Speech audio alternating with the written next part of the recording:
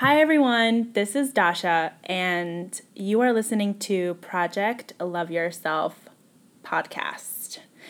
So I realized that in order for me to talk to so many amazing people and share their story, I obviously have to tell you my story or the story behind the story. To get a little bit of help, I invited a really special friend, Alex. Hi, Dasha. How are you? Hi. I'm so glad that you are able to join me. And Alex will be interviewing me and talking to me a lot about my past. And I really couldn't find anyone else. Like, no one else popped into my head to help me share my story but Alex. So I really hope that you guys take away something from it. And Alex has been a really close friend of mine, and she's seen me through a lot. But even Alex doesn't know a lot about my past. So I think this will be interesting. So, Alex, tell me a little bit about yourself first. I didn't think it was going to turn so quickly. First, I'd like to thank you so much for giving me the opportunity to be able to interview you for this. Yeah. You and I have gone down a road together. A spiritual road together. Yeah. Where we have been able to open up to each other and going from a place of maybe being in the dark to then bringing ourselves out to the light. Yeah. As Dasha may know, I'm not one to really say who I am or what I do, but my journey with her has been an amazing one. So to be able to help you with this one, I feel very, very honored. To say a little bit about myself, I'm a woman of New York. Born and raised in New York and had quite a few trials and tribulations myself. Right. But the end result has become that I've started to do something I really, really love. I became a massage therapist. Also, I've become a New York City crisis chaplain. Amazing. Yeah, I'm really excited.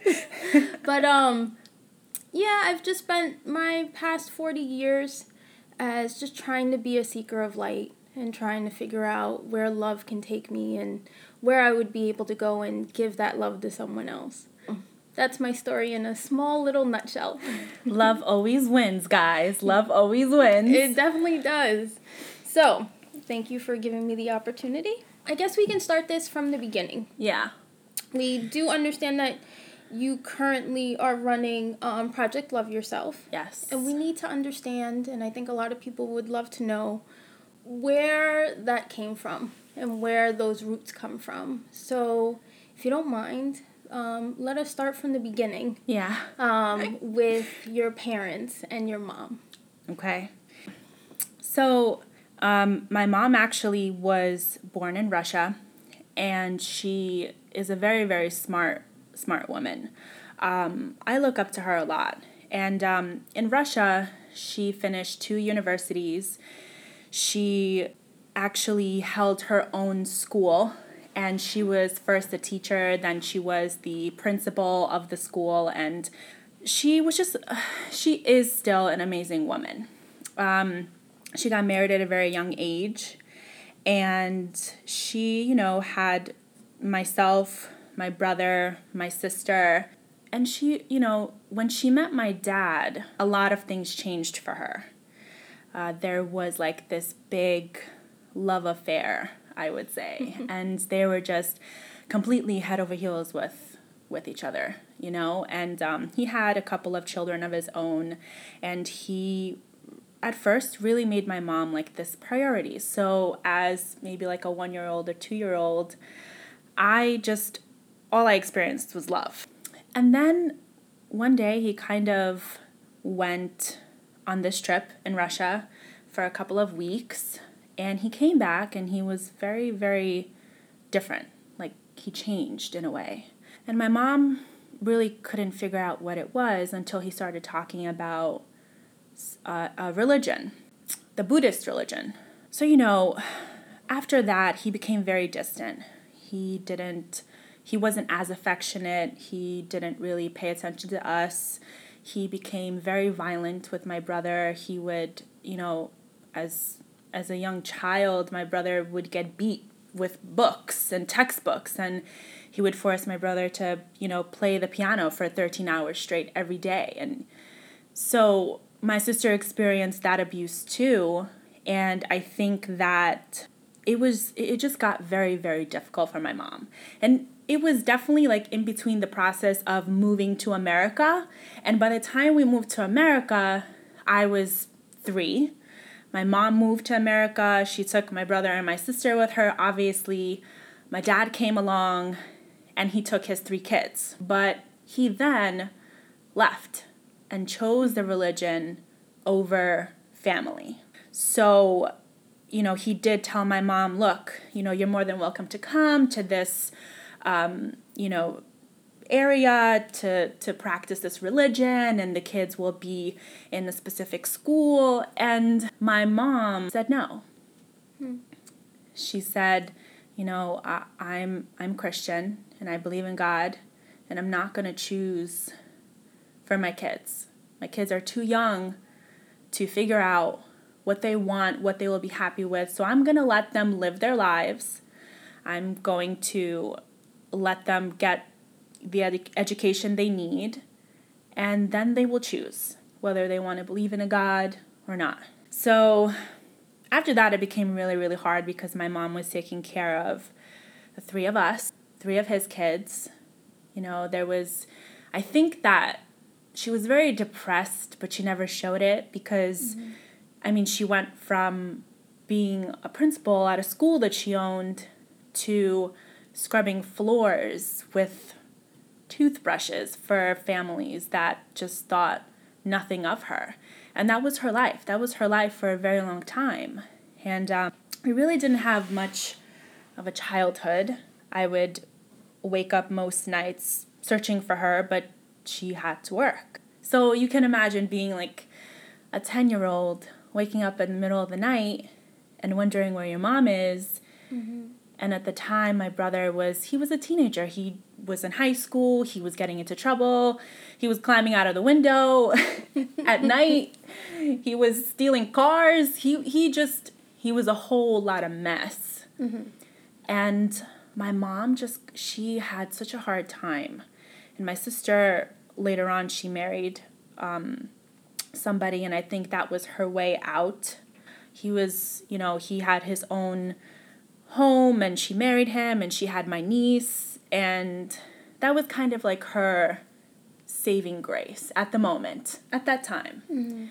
I was really the one, like, front and center, trying to deal with everything that was happening, and I was still a kid. I really didn't.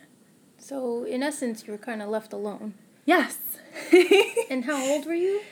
5, 6, 7.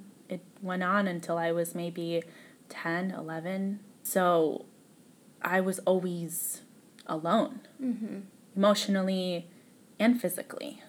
And I had friends. I had a friend who was a really close childhood friend of mine, and she lived across the street from me, and I would always spend time there, and her parents were so great, and her grandmother at the time was so affectionate, and she just, every time she would see me, she would just hug me because she knew I needed it.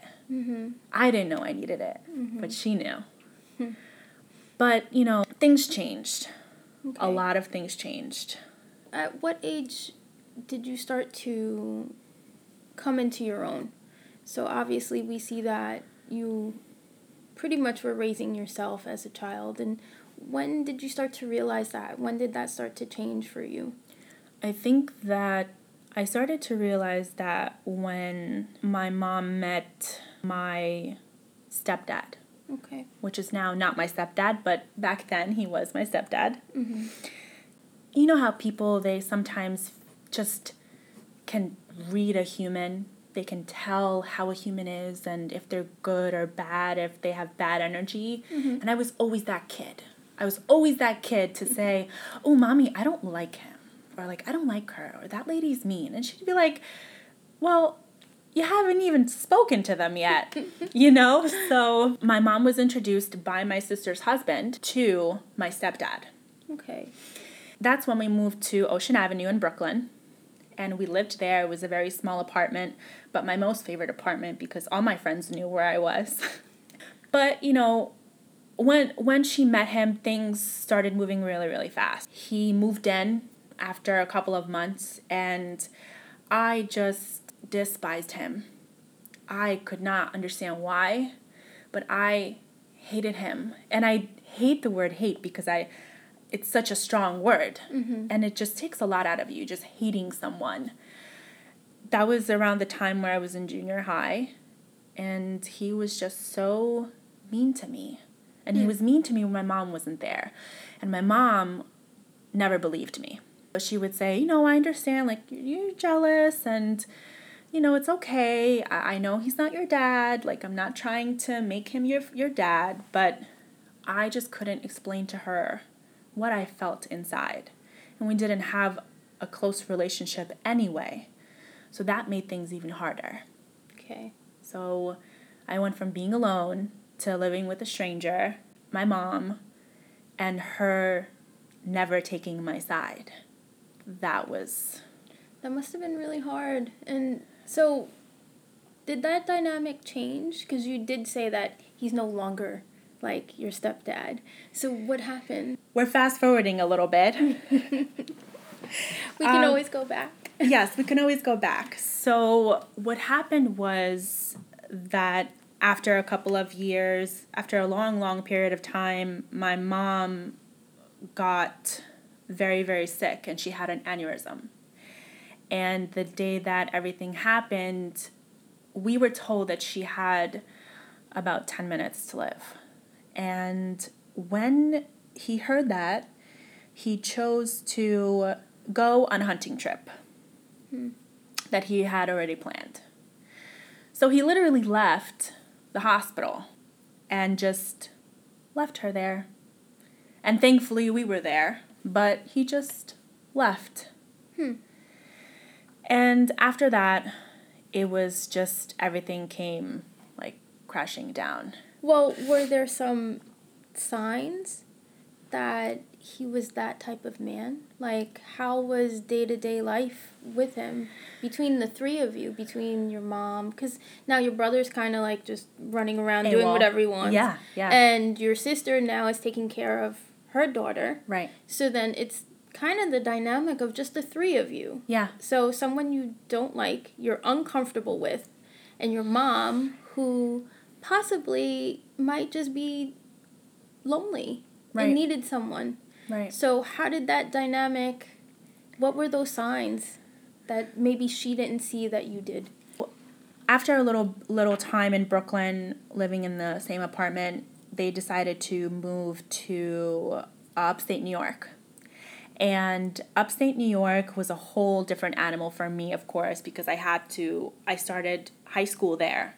I did, I think, 9th and 10th grade, I believe. That's a big adjustment. Yeah. So I went from Brooklyn and New York and all of my friends and all of this love and all of this escape to upstate New York, which was very, very limited. You needed a car for everything. You couldn't really function basically without a car, especially if you're 13 years old or 14 years old, you know. Mm-hmm. They had mutually decided to work within separate locations. So my mom continued to be a teacher in New York, and she worked Monday through Friday in New York while I was there with him in upstate New York Monday through Friday. So she would come and visit on the weekends. In the beginning, I was very hopeful because I thought, okay, well, this is going to be a great chance for us to kind of bond or find common ground. The biggest moment that changed everything for me was one day I got home and all the doors were locked. I didn't have a key at the time because I was just starting high school. We just moved. It was a couple months in. And so everything was locked, and I didn't know that he was home. So I knocked on the door a couple of times. I called the cell. No one answered. So the house was, I would say, ground level. So I tried to climb through my window to get into my room. And as I'm climbing into my window, he I watch him bust the door open of my bedroom. He runs up to me and he pushes me out of the window. And at first, like, I didn't understand that it was happening. At first, I thought, no, this is not real. You know, when something happens and a set of just shock comes in and just you're paralyzed, you're in fight or flight, you have no idea what just happened, you don't know what caused it. And he just walked away. He walked away from the window. And I laid there on the grass, thankfully, because it was summer. I bruised the back of my head. I had bruises on my back. And I thought, what did I do? Right. And I thought, why is this happening to me? Because at that point, I was alone. He wasn't checking up on me. I was waking myself up to go to school. I was doing the homework by myself. I was making grown-up decisions about my life by myself. And that same night, it was horrible because I tried to get the phone and call my mom, and he locked the phone in his bedroom. So you were able to get back into the house after he had pushed you out? Yes. Did you reclined back into the window? I laid there for a little bit, and I didn't know what was happening. I waited for him to leave because there was no communication between us while this happened, which was the strangest thing ever. And everything was done in silence. And that was, I think, for a child or a young teen, the most confusing part, because usually, when somebody gets in trouble, you hear why. Or when there's something leading up to something. So, his door was locked. I couldn't get to the phone. And I waited all night for him to come back because he was a truck driver. I waited all night for him to come back. Just so luckily, he forgot to lock his bedroom door while he was sleeping. And I remember distinctively crawling through the carpet, praying that he doesn't wake up, trying to find the phone. Because back then, we didn't have the general, I didn't even have a cell phone back then yet. So I'm surprised it still wasn't rotary. Yeah, exactly. I found the phone, I grabbed it, and I tried to call my mom, and she didn't answer. And I had to put the phone back. Obviously, I couldn't hold on to this phone. That's how it continued. It was very abusive. It was a lot of mental mind games. One day he would come in and say, hey, do you want to go on a fishing trip with me? Be ready tomorrow at 5 a.m. And I would be so excited and think, okay, I can forgive him for this. And let me try and make my mom happy and have a relationship with him. And I would be up at 4 a.m. waiting, packed, and he would already be gone. It was just very confusing. Very confusing for a very long time. And when my mom would come home on the weekends, I would try to tell her, and she wouldn't believe me. At all. At all. You're making this up. You're lying. I know you don't like him, but we have to find common ground. It was very painful for me to hear that, because at the time I needed guidance, I needed advice, I needed my mom. And so I started writing music. Yeah. You had to find your escape somehow, right? I did. I met, through a mutual friend, I met someone named Eric, and people call him Veg, and I'm still friends with him till this day, and he's amazing. And he had a studio in his house, and I would save the lunch money that my mom would give me for the week, and I would skip lunch, or I would share lunch with my friends, and I would go. And after school, I would just go and write music and record, and that was my safe haven. It was something that saved me from doing so many bad things.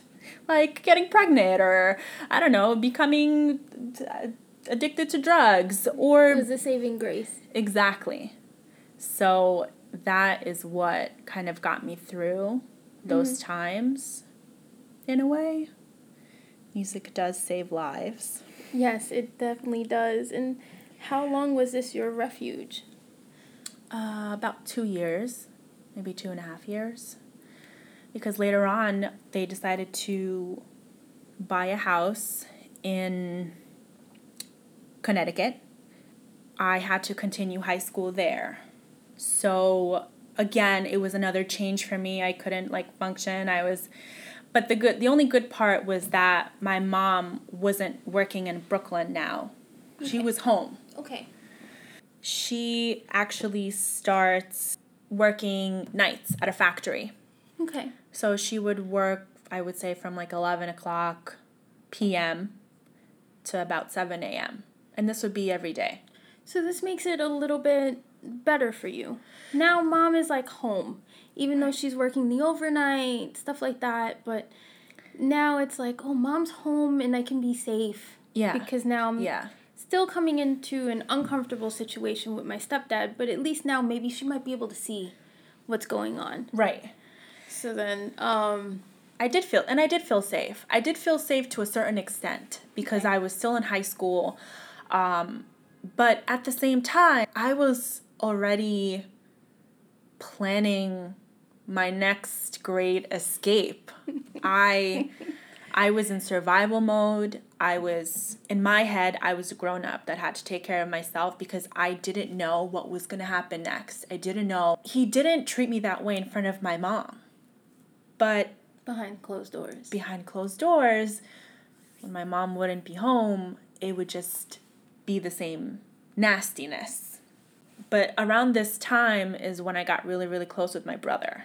Okay. And my brother kind of has been, he was in and out during that entire time, but then he became a really strong figure in my life during the time that we lived in Connecticut and during the time I was in high school. Because him and I, we shared a passion, which was music.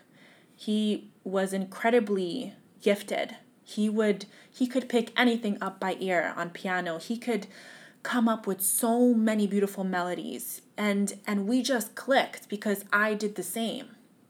And we were the only ones that actually shared that gift in the entire family. So he started really searching for studios, and we would, work on my album together, and we were so in it. And he had that you're going to be a star attitude. And for a very long time, I had a lot of opportunities to sign with so many different labels. And I think that it never happened the way, I dreamed, because I was in survival mode. And in the back of my head, I was like, no, you need to get out first. You need to be away from this monster first. You need to do this first. And it just kind of got pushed aside. Okay. Just day by day kind of thing. So something that turned into a solace and a saving grace is now being pushed away. Yeah. Because now it's now I have a year left. Now I have 6 months left until I graduate high school. I can't be in that house. I'm 17 years old. I cannot be in that house. And you didn't think music was going to be the thing to take you out? No. Okay. Even though I loved it, I knew it was going to take forever. I knew. I knew the competition I would have to face. I knew the struggles I would have to face. I knew that signing to a record label isn't as easy as 1, 2, 3. And so I just kept it as a hobby. With time, my stepdad's 2 daughters came to the States. That changes the dynamic. That really did change the dynamic because, my mom, she became a citizen a couple of years after we came to America, and I automatically became a citizen. She actually had all that power to bring his daughters from Russia to America and give them that life that they needed, the education, the career opportunities. And when they came, it was just a total shit show. spiritually, emotionally, physically, mentally. They turned my mom's life upside down. And that's when a lot of financial stressors came. So my mom started working even more. Was he working during this time? He was working. He was working as a truck driver. Okay. Still. So not all of it was on your mom, but still. But still most of it. Because she was making the most money. With that, a lot of things were possible because she was working so many hours. They were able to pay the mortgage. They were able to pay the bills and everything. So, but then she started ignoring her health. And I think that one thing that I regret the most is the day that I went to the doctor with her for just a general checkup that she had to do. And the doctor was so petrified because her blood pressure was so high and her sugar levels were so high. And back then, she didn't know she was diabetic. The doctor was so petrified, she refused to let her leave and said, the only way you're leaving is if I call 911 and get you to a hospital. And she told her, she said, I don't know how you're still standing, literally. You need to go to the hospital right now. And all my mom kept saying was, I'm fine. Give me a pill. I got to go to work. I have to do this. I have to do that. She never took care of her health. And I just wondered, like, why is my mom's husband not caring about her health? Why is he not saying, hey, why don't you take a couple of days off and just relax? Why don't you get some sleep? And I think what I didn't realize is that as a teenager, I kind of conditioned in my mind that maybe that's not what all partners should be doing. Maybe, we should just care for ourselves and your partner doesn't have to care about you. And it's sad to say, obviously, I know now it's not true. But after that, it really went downhill. Okay. And then we got to my graduating high school. I left to college to live in the dorms there in Connecticut still. And then one weekend I was visiting and my mom was cutting tomatoes. I still remember it perfectly. She was cutting tomatoes and she turns around and I just remember the sun hitting her face. It was super, super early in the morning. And the sun hit her face and it changed the colors of her eyes. And she turned to me and said, I have a really bad headache. So I told her, I said, why don't you just go lay down? I'll finish the tomatoes. And she laid down and never got up. She became totally unresponsive. And she went into a deep sleep. And I got so scared. So I ran to my stepdad and I go, Mom is not waking up. She's tired. Let her sleep. No, you don't understand. Mama is not waking up. She had a really bad headache and she's not waking up. She's unresponsive. She's drooling. I can't wake her up. He still didn't listen. Hours passed and I went to go call 911 and he grabbed the phone from me and said, don't you do that. And he took my cell phone, he took my phone, and he left. He literally left the house with the phones. And at that point, all I could do was lay next to my mom. And this is from 10 a.m.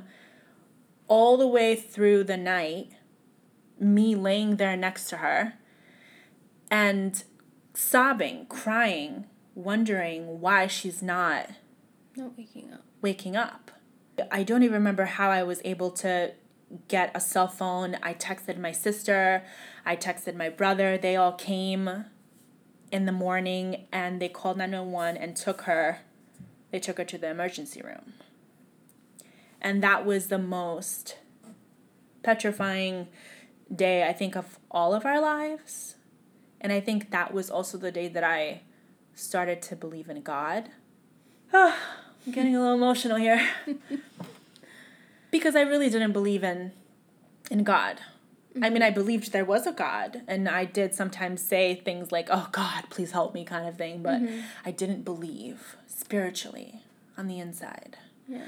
And then when they took her in and the first doctor said, she's not going to live, I'm sorry, I literally ran to the bathroom and I remember just falling on my knees, and I was like, if you are real, please help me. I was just bawling. I was like, please, please help me. I'm not ready. Oh, this is so horrible. Tissue, please. So, and after that, I went back, and there was just this random doctor that just showed up out of nowhere. And I still call him the angel doctor. And he said, you know what? I think I can help your mom, but I have to bring her to Yale, to the Yale hospital to do surgery on her right away. Because so much time passed with her not getting help. The aneurysm that she acquired could have been helped, but now the blood leaked all through her brain. So now they have to go in and manually suck it all out, basically. Because now she has that swelling on her brain because of the blood. Yeah. They rushed her to the emergency room at Yale, and they did emergency surgery on her. And I felt like it took hours and hours and hours and hours, and all we could do was wait, because we knew that we didn't know how she was if she was gonna survive, how she was gonna be after. They didn't know if she would talk. They didn't know if she would walk. They didn't know if she'd be brain dead. They didn't know. And I think that was the scariest thing for me, because I wasn't close to her, and two, now I'm about to lose someone that I want to be with. And then that entire time, my stepdad went on a hunting trip. He just left. He wasn't there for any of it.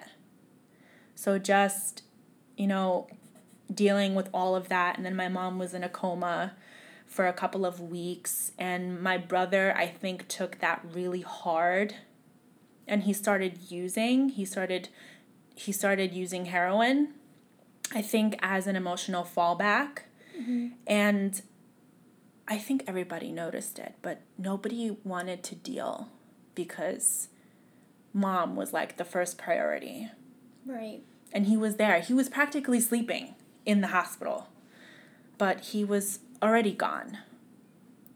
And I think that after that, when my mom finally woke up and we went to rehab with her, and she was in rehab for a couple of months, she had to hear the reality of things, which was, hey, your husband left you.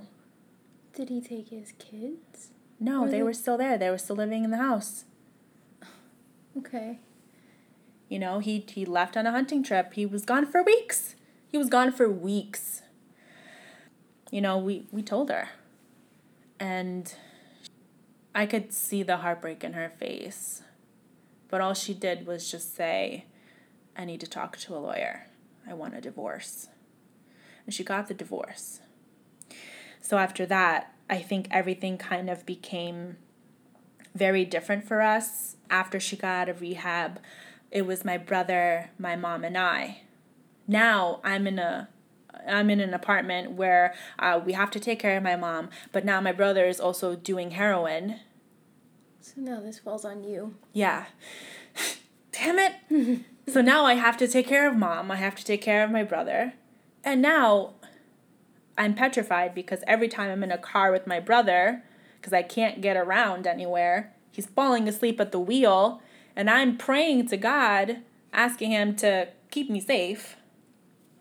So at that time, I think I lost my best friend, because my brother wasn't my brother anymore. He was just someone that I absolutely despised, because he was putting us through the ringer.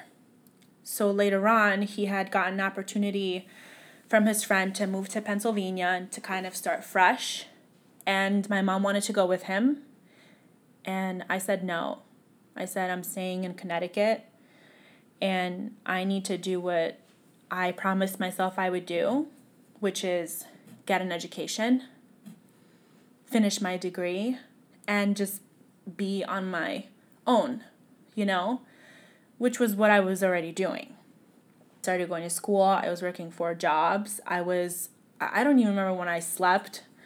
I still had time for the good parts, for fun moments and hanging out with friends, but at the end of the day, I would get home and I knew it was just me. And how old are you at this point? I was 17, going on 18. So, and I think like from the age of like 18 to like 23 or something like that, everything was a blur. There are bits and pieces that I remember, but honestly, I was so robotic. I had no sense of self. I didn't even know what self-love was. I formed a relationship with a really great guy at the time. And then that just turned into a really toxic relationship. And I think that didn't help because I was with him for a good maybe 7-8 years. That's a long time. And that's a nice chunk. That's a nice chunk of my life, right? It is a nice chunk of your life, especially coming out of what you were coming out of. Yeah. A family that wasn't quite together, a stepdad that now has left at this point. Yeah. And having to take care of your mom, and then having a brother that you have to take care of as well. Yes. And being a robot. I was a robot. Trying to get all of that stuff done. Yeah. I mean, I was in survival mode. And Again. So I had no time to breathe. Literally, I had no time to enjoy my life. Even though I had great moments, there were small moments. And so the relationship, it became toxic because I started accepting things that I now know I shouldn't have accepted. I accepted him lying to me. I accepted him making me feel small and almost unlovable and unattractive. And there were a lot of psychological things that were happening with me already. And I think this was kind of just like the icing on the cake. And, I would accept so many things from him that I know now not to accept. Like we were supposed to meet on New Year's one year and he stood me up. And I stood there and I sat there in the apartment sobbing and crying because he stood me up on New Year's because he was with another female. And I didn't know how to stand up for myself. And I think that plummeted into every other relationship that I had for a very long time because now I'm so psychologically conditioned to say, but I love him. But he needs me, right? And that's when I kind of became like the fixer because I was petrified of being alone. I was petrified. I didn't know what to do with myself if I was alone in a room.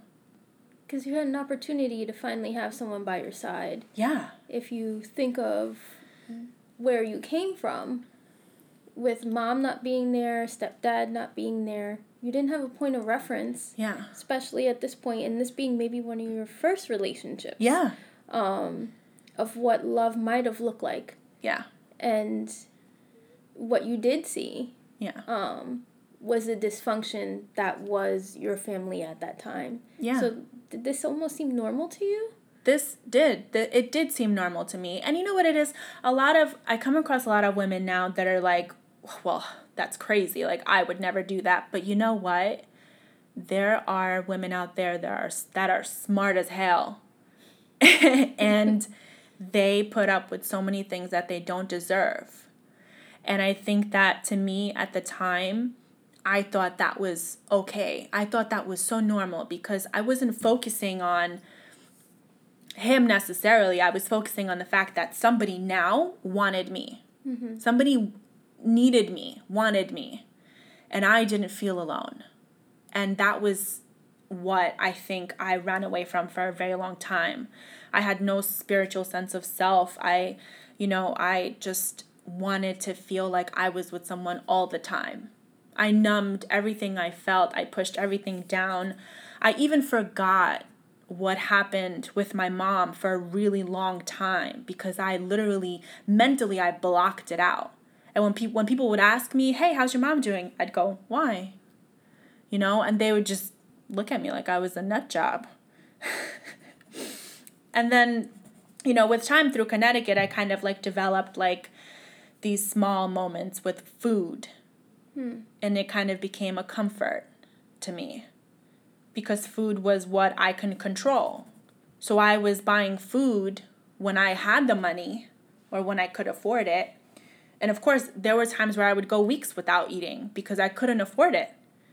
When I did get my hands on a slice of pizza, I would feel so great because now I'm controlling the fact that I'm getting this slice of pizza.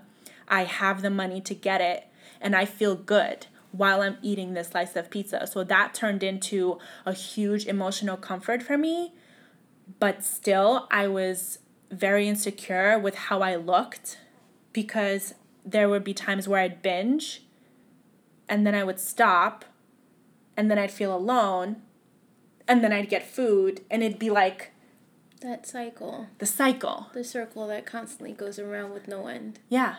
And that circle was going around for a very long time. Well, we're talking maybe like 9-10 years. That was crazy. So did it start with that relationship? Or do you think it started after that relationship? I think it was always there even before my relationship because when I was young, there was always like a pressure on me to look a certain way. And I was just born with a large bone and curvy. I got the genes from my great grandma and, she had a booty, she was curvy, she was pretty, everybody loved her. But, the pressure from my family was, look, you're not a size 2 and that's a problem. So stop eating. I'd go, sometimes my mom would help me diet, I quote, as a 13-year-old and just not eat for days. And everybody thought it would be okay. So I think that kind of was like the foundation. And then when all the emotional stuff started happening with my relationship and everything else that was going on and me feeling alone, I really found that comfort. Right. I really was like, ooh, food. Hi. You're going to be my best friend. Be my best friend. You're not going to tell me no. You're not going to tell me what I need to do. You're always going to be there. Yeah. So let me eat you. Yeah. You're never going to disappoint me. Ever. Exactly. Whatever I want, you give me. Yeah, I have complete control over this. Yeah. So, with that as my backbone, I felt like I could do anything. Right. And later on, I started working as a teacher. I became a behavioral analyst with children in a magnet school. And I love to teach. I love to change lives. So that was like the dream job come true. And with that, I was able to, get a better car, get a better apartment. And I really had like this moment in my life where I was like, I made it, Mom. I graduated with my first degree. I was just on top of the world. I was about to get an offer for $60,000 a year from this school to be this behavioral analyst. And then I get a call from Pennsylvania. And my mom is on the other line and she's crying and sobbing. Hey, your brother was doing drugs and he was arrested for stealing cologne at Home Depot. And he has a green card, so that makes it even worse. And there are immigration laws that are happening, and he's caught in those laws. And I'm alone. Help me. Help me. And I literally dropped everything, left my apartment, gave up my car, and I moved to Pennsylvania to take care of my mom. And I know that a lot of people sacrifice a lot of things for family. So I felt like it was something I had to do for her. And I was so pissed at my brother, by the way. So pissed. You have no idea how angry I was. But I knew I was forced to do it. you know? And my sister she had already moved to Florida from Brooklyn, so she was very far. It's not like she was going to leave her house there. You know, she bought a house, everything's great for her. So who's left? Me. Right. So now I'm 21, maybe 22, living in Pennsylvania, working 60 hours a week, trying to go to school online. I had to leave school because I couldn't handle it mentally, emotionally, financially. And that was my life for 2 years, maybe even more. That was my life. Getting up, crying, sobbing because I hated what I was doing. I hated where I was working. I hated the 2-hour commute to and from work. I was getting black and blues all over my body from the stress. I was losing my hair. And I was so depressed. And where'd you wind up finding this? Where'd you wind up working other than your dream job? I ended up working at a daycare. Okay. As a head teacher. But it was it wasn't professional. It was I think it had a lot of potential, and I loved the kids, and the parents were so attentive to me, but it just didn't have the professional vibe that I knew a school would need. So I was just doing it literally to survive. And it was a toxic environment too, because nobody really listened to you. Nobody helped you implement the things that were needed. And a lot of the times, people that were working with you weren't as literate as you were. So now you have people on different educational scales that don't understand where you're coming from, and you don't understand where they're coming from because they're totally in a different world, and that's just like constant miscommunication, and it was just a mess. Well, you were coming from a higher education because you were going to be something completely different. Right. But because of your move, you decided to still be able to take care of kids, but now it's in this daycare setting rather than in a more hospital professional setting. Yeah. Specifically helping children with certain disorders and stuff like that. Now you're just in a daycare setting. Right. Being a babysitter, yeah. And I think that was like so hard for me to accept because I worked so hard to move from a daycare to a behavioral analyst setting. And then now I have to go backwards. Now everything I worked for the last 2-3 years is gone. Mm-hmm. Now it's gone. Now I have nothing. I have $1 in my bank account. I can't afford life. What am I going to do? I lost faith in God again.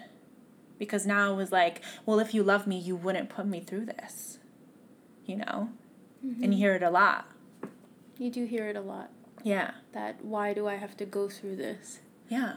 If you cared about me, things would be perfect. Yeah. We know that is quite different. He might love us even more when he puts us through those trials. So, how long did you stay there with your mom and your brother? So, during that entire time, my brother was in jail. And we had to afford his lawyer fees. We had to borrow money from our friends and people that we know were our acquaintances to afford his lawyer fees, to afford life. And we were in a lot of financial debt because of it, again. And I think that this went on for a couple of years, maybe 2.5 years. And then one day I had a friend of mine call me and she said, hey, do you want to move to New York? Do you want to move in with me? And she was actually dating one of my brother's closest friends. So at first I was like, no way. Like, girl, I have things to do here. But then I spoke to my mom about it. And I thought my mom was going to freak out. I thought she was going to have because my mom wasn't the same after the surgery. She's a lot more emotional. She forgets things. She really does need to be taken care of. My mom turned around and she goes, I know you have to leave. And I'm like, what? What'd you say? She's like, I know you have to leave. You have no life here. And I want you to have a life. You know, you have no friends. You have no relationships. You You don't even go out. And when you do go out, it's like once a month. And she's like, I know this is what you need. And if you don't go, I know that you're going to regret it. And I'm going to regret it for you. So after a couple of weeks, I left. And it was so funny how God works in mysterious ways, because the day that I left, a couple weeks later, my brother somehow got out of jail. And he came back home. I'm back in New York, living with my friend and her boyfriend. And I got there and I was petrified. I had a book bag full of clothes. I had about $5 in my pocket. I had no money. I mean, no savings, no retirement fund that I can dip into, nothing. Dasha was broke as hell. And I was just like, you know what? Whatever. A couple of weeks I was looking for a job, and then I walked into an agency and I met you. And I met two amazing guys, and they hired me, and they asked me to be a receptionist, and then they taught me how to be a recruiter, and it was a whole new world for me because I was petrified. I had no idea what I was doing. I had never been a receptionist in my life, and I have never been a recruiter in my life, so that was so weird for me. But I was just so happy to work. Because to me, not having a job was just, what? No way. Whatever it is, I'll do it. Like, I need money. That's always my mentality, always. But now I get a little bit more picky of where the money is coming from. But I knew I always needed to survive because I was the only one that could do it for myself. So now I'm working at this great job, and I have bosses that actually care and ask me and slip me bonuses if they hear that I don't have enough money for a checkup for a doctor. They just magically give me $100 bonus. And then my friend's boyfriend starts using drugs where I'm living. And that's total flashback mode for me with my brother. So now I'm working. I'm living in New York, and I'm living with people that I really care about, but they are doing drugs. Heavy drugs. Right. Heroin. And I'm finding needles in the trash, in the bathroom, on the bathroom floor. And I'm walking into my so-called home or room that I'm renting and seeing people heat up cocaine in the microwave. And I'm scared. I start staying late in the office. And there were even nights, please don't tell anyone, I slept here. I slept in the office because I could not go back home. I could not do it. My feet would not take me there. Because it wasn't home anymore. It wasn't home anymore. It was everything that I had ran away from.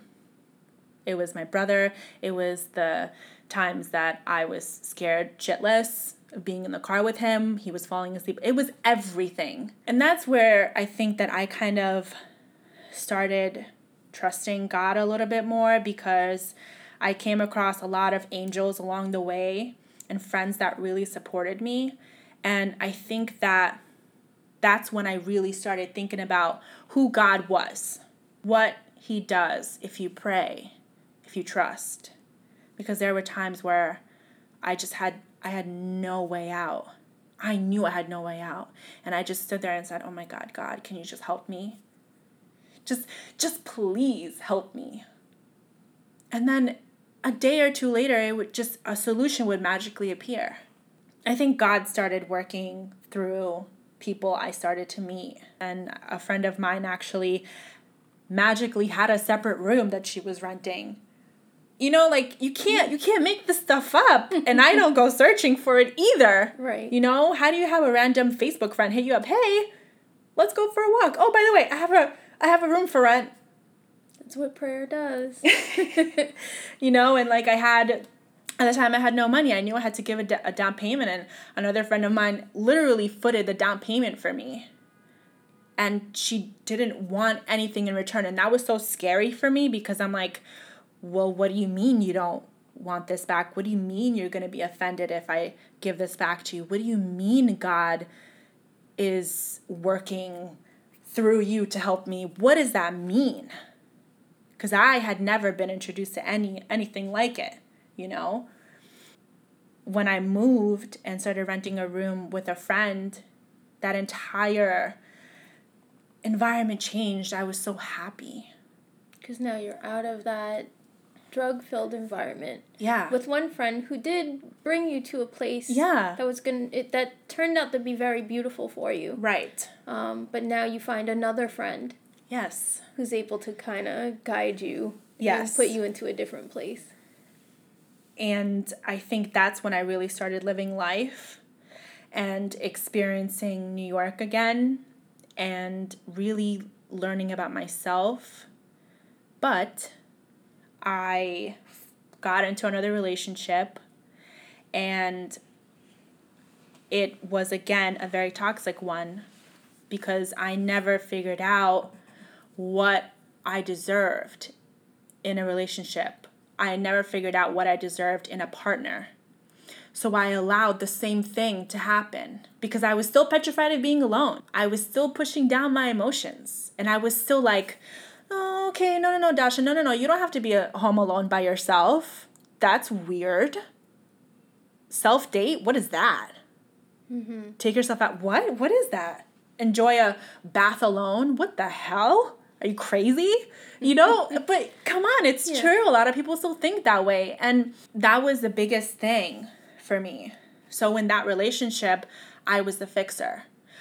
I did everything for him. I encouraged him. I helped him find jobs. I was there for his mom. I would clean his house. I would cook for him. I would do all these things. But in return, I would get nothing. In return, he would cheat. He would lie. He would tell me things like, well, I'm going to go spend time with my friends. And I would say, oh, okay, cool. So, like, can I come along? Why? Why should you come along? And it was a total, like, mind... Can I say fuck on my own podcast? Yes, you can. It was a total mind fuck. You can always bleep it later if you want. Bleep! But it was, and it went on for a very long time. And, he would go places and, like, and have drinks, but he would never invite me. But I'm the one that's being so supportive. Why? But I love you. But I genuinely care for you. Why are you not showing me that you care? You're telling me that you love me, but then a bunch of women are calling your phone? What? Is that normal? And in my mind, I was so petrified of being alone that I just wanted to feel needed. And I just wanted to also conform to society at that time and say, oh yeah, sure, I have a boyfriend. Instead of sitting down and wondering, like, what kind of man do I want? Do I want a man that supports me? Do I want a man that can be present with me and not rush to marry or to have babies? Because I'm not ready. But do I want a man that makes me feel like I'm wanted? Or do I want a man that sometimes wants me, sometimes doesn't, sometimes, you know what I mean? Like, it's wishy-washy. Mm-hmm. I don't want a wishy-washy man. And that relationship came to a horrible end when I saw him on New Year's. And I also found out that he was having another relationship with a totally different female. And I called her and I invited her to come to the apartment. When he saw us both, his main reaction was to literally say, oh, well, this is not a big deal. But I couldn't believe it was happening. And then after that, I was like, there was even a moment where I was like, oh, wait, can I forgive this? And that's when I knew I needed help.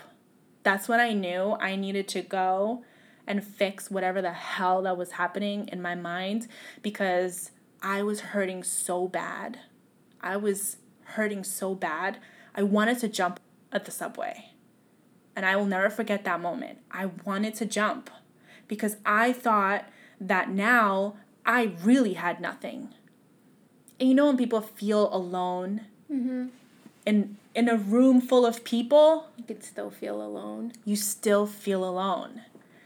And that was that moment where everything came to surface. And I don't even know why, but it just all hit me at once. And I was feeling spiritual pain. I was feeling emotional pain. I was feeling physical pain. And I thought, literally, I thought I was going to die. And I was like, well, why don't I just end it now? Something, somehow, just ran through my mind. And I was like, I need to go see a therapist. And I need to, like, do something for other people so they don't feel this way. That was your rock bottom point. Oh, yeah. That was the point where you felt like you couldn't get up from. Yes. But it seems as if you might have gotten up. I might have, but it was a long way to recovery because it wasn't just, a breakup. It was a breakup that sparked everything that went on in my entire life. So it literally changed everything. And I went to therapy for 2 years to understand who I was. And the trick is you have to learn how to not shut out the people that are really there loving you and work on yourself. And I think that's what I was learning because I used to isolate. I used to just shut down. If I'm sad, I don't talk to anyone. I don't even want to eat. I don't want to sleep. I'm petrified. And with therapy, I learned how to talk about everything, how to be vulnerable. And that was the first time that I actually remembered what happened with my mom. The therapist literally took that mental block off. And that completely changed me because I now remember the entire night of laying there next to my mom, wondering if she'll wake up, wondering if she's even alive. And that, I think, was like something I had to also get through. And then came learning how to enjoy being alone and how to balance a healthy relationship. And that was the most hardest part. Because I'll tell you, the first time I took myself out on a date, I felt like an idiot. I was sitting there at a cafe drinking coffee, and I was so self-conscious. Like, I'm here alone. People are going to think I'm just weird, And now I enjoy time with myself. I think that's so important. But I also know how to balance out really healthy friendships and really healthy relationships. Fall, as we may call it. And then you're starting to rise, understanding, which is amazing that you were able to bring yourself off of that brink. Yeah. To understand that you needed help. Then you took those steps to actually go and get help. Yeah. And then you started to groom yourself, trying to figure out what it was that was going to make you a better person. Make it so that you could have that self-love. Right. So during the course of that journey, if I'm hearing this correctly, you have found friends and you found people and you also found God. Yeah. And gave a little bit more trust to him that he'd be able to guide you to where you needed to go. Yeah. So with that, who do you think you are now? Oh, good question. I think that I am still a work in progress. I think that I am learning how to love myself, but I now have enough self-love where I can give some love to other people. And my cup is now overflowing. And I think that's so important because I'm able to kind of be somebody else's guide in a way or motivation. And I think that I'm a really big work in progress because sometimes I'll have my moments. Mm-hmm. You know, it's never perfect, and I don't know who I am exactly. I don't know my exact purpose, but I do know there are things that I am very passionate about, like Project Love Yourself, like allowing people to see the vulnerable sides of things and know that, you know, self-love isn't perfect, and sometimes you don't have enough of it. Mm-hmm. And what I do know is that I can't get through it by myself. I can support myself and be there for myself as much as I can, but I have to have a good support system in my life. I don't need people to take energy away from me. I need people to correlate the same energy I'm giving them. Right. And that's something I had to learn a lot.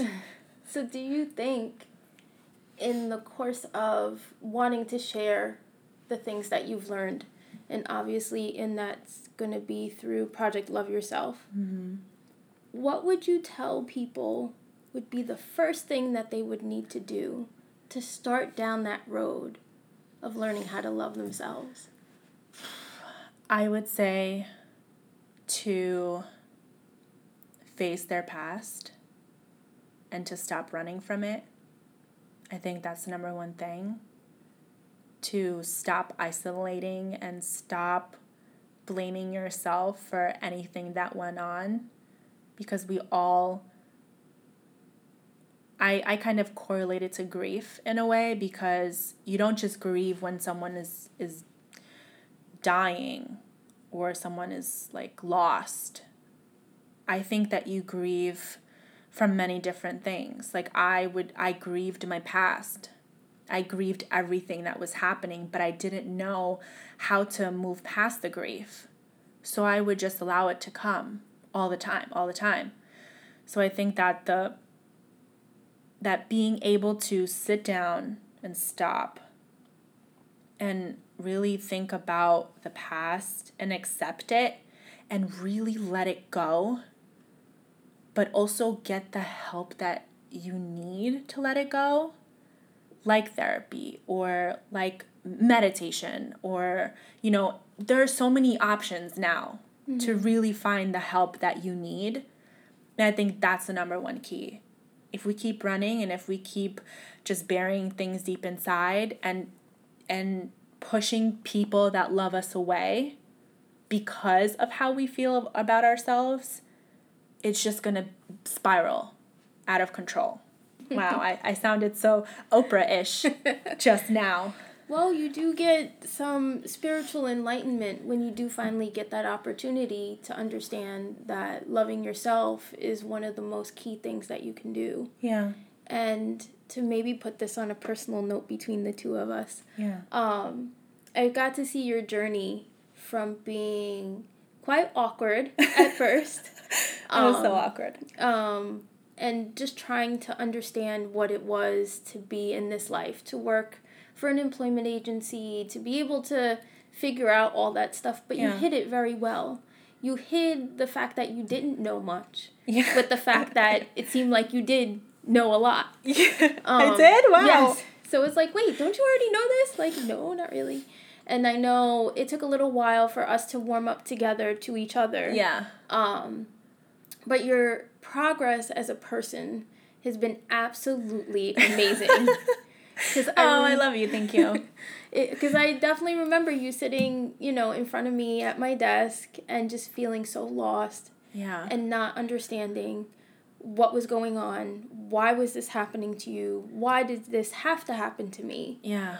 To all of a sudden picking yourself up and going, this isn't going to happen anymore. Because no, there's no reason. Yeah. And I saw when you hit partially that bottom, to sit there and go, look, I need help. These are the steps I'm going to take. This is what I'm going to do. Yeah. And then finally it started to click. Yeah. And it was like a light bulb went off in your head. Yeah. And I could see your eyes changed. your just who you were as a person changed Right. during the process of this. And then you started to understand what it was to love yourself. Yeah. And then what was the most amazing part was when you decided you wanted to start sharing. Yeah. And for me, it was just like, wow, she's actually like coming into her own and she's going to be able to do this. So I am so super excited for you going into this and going into Project Love Yourself, because I feel like this might be the best healing that you can do for yourself. Yeah, absolutely. And I definitely know that you'll be able to bless numerous amounts of people with your story, with your journey.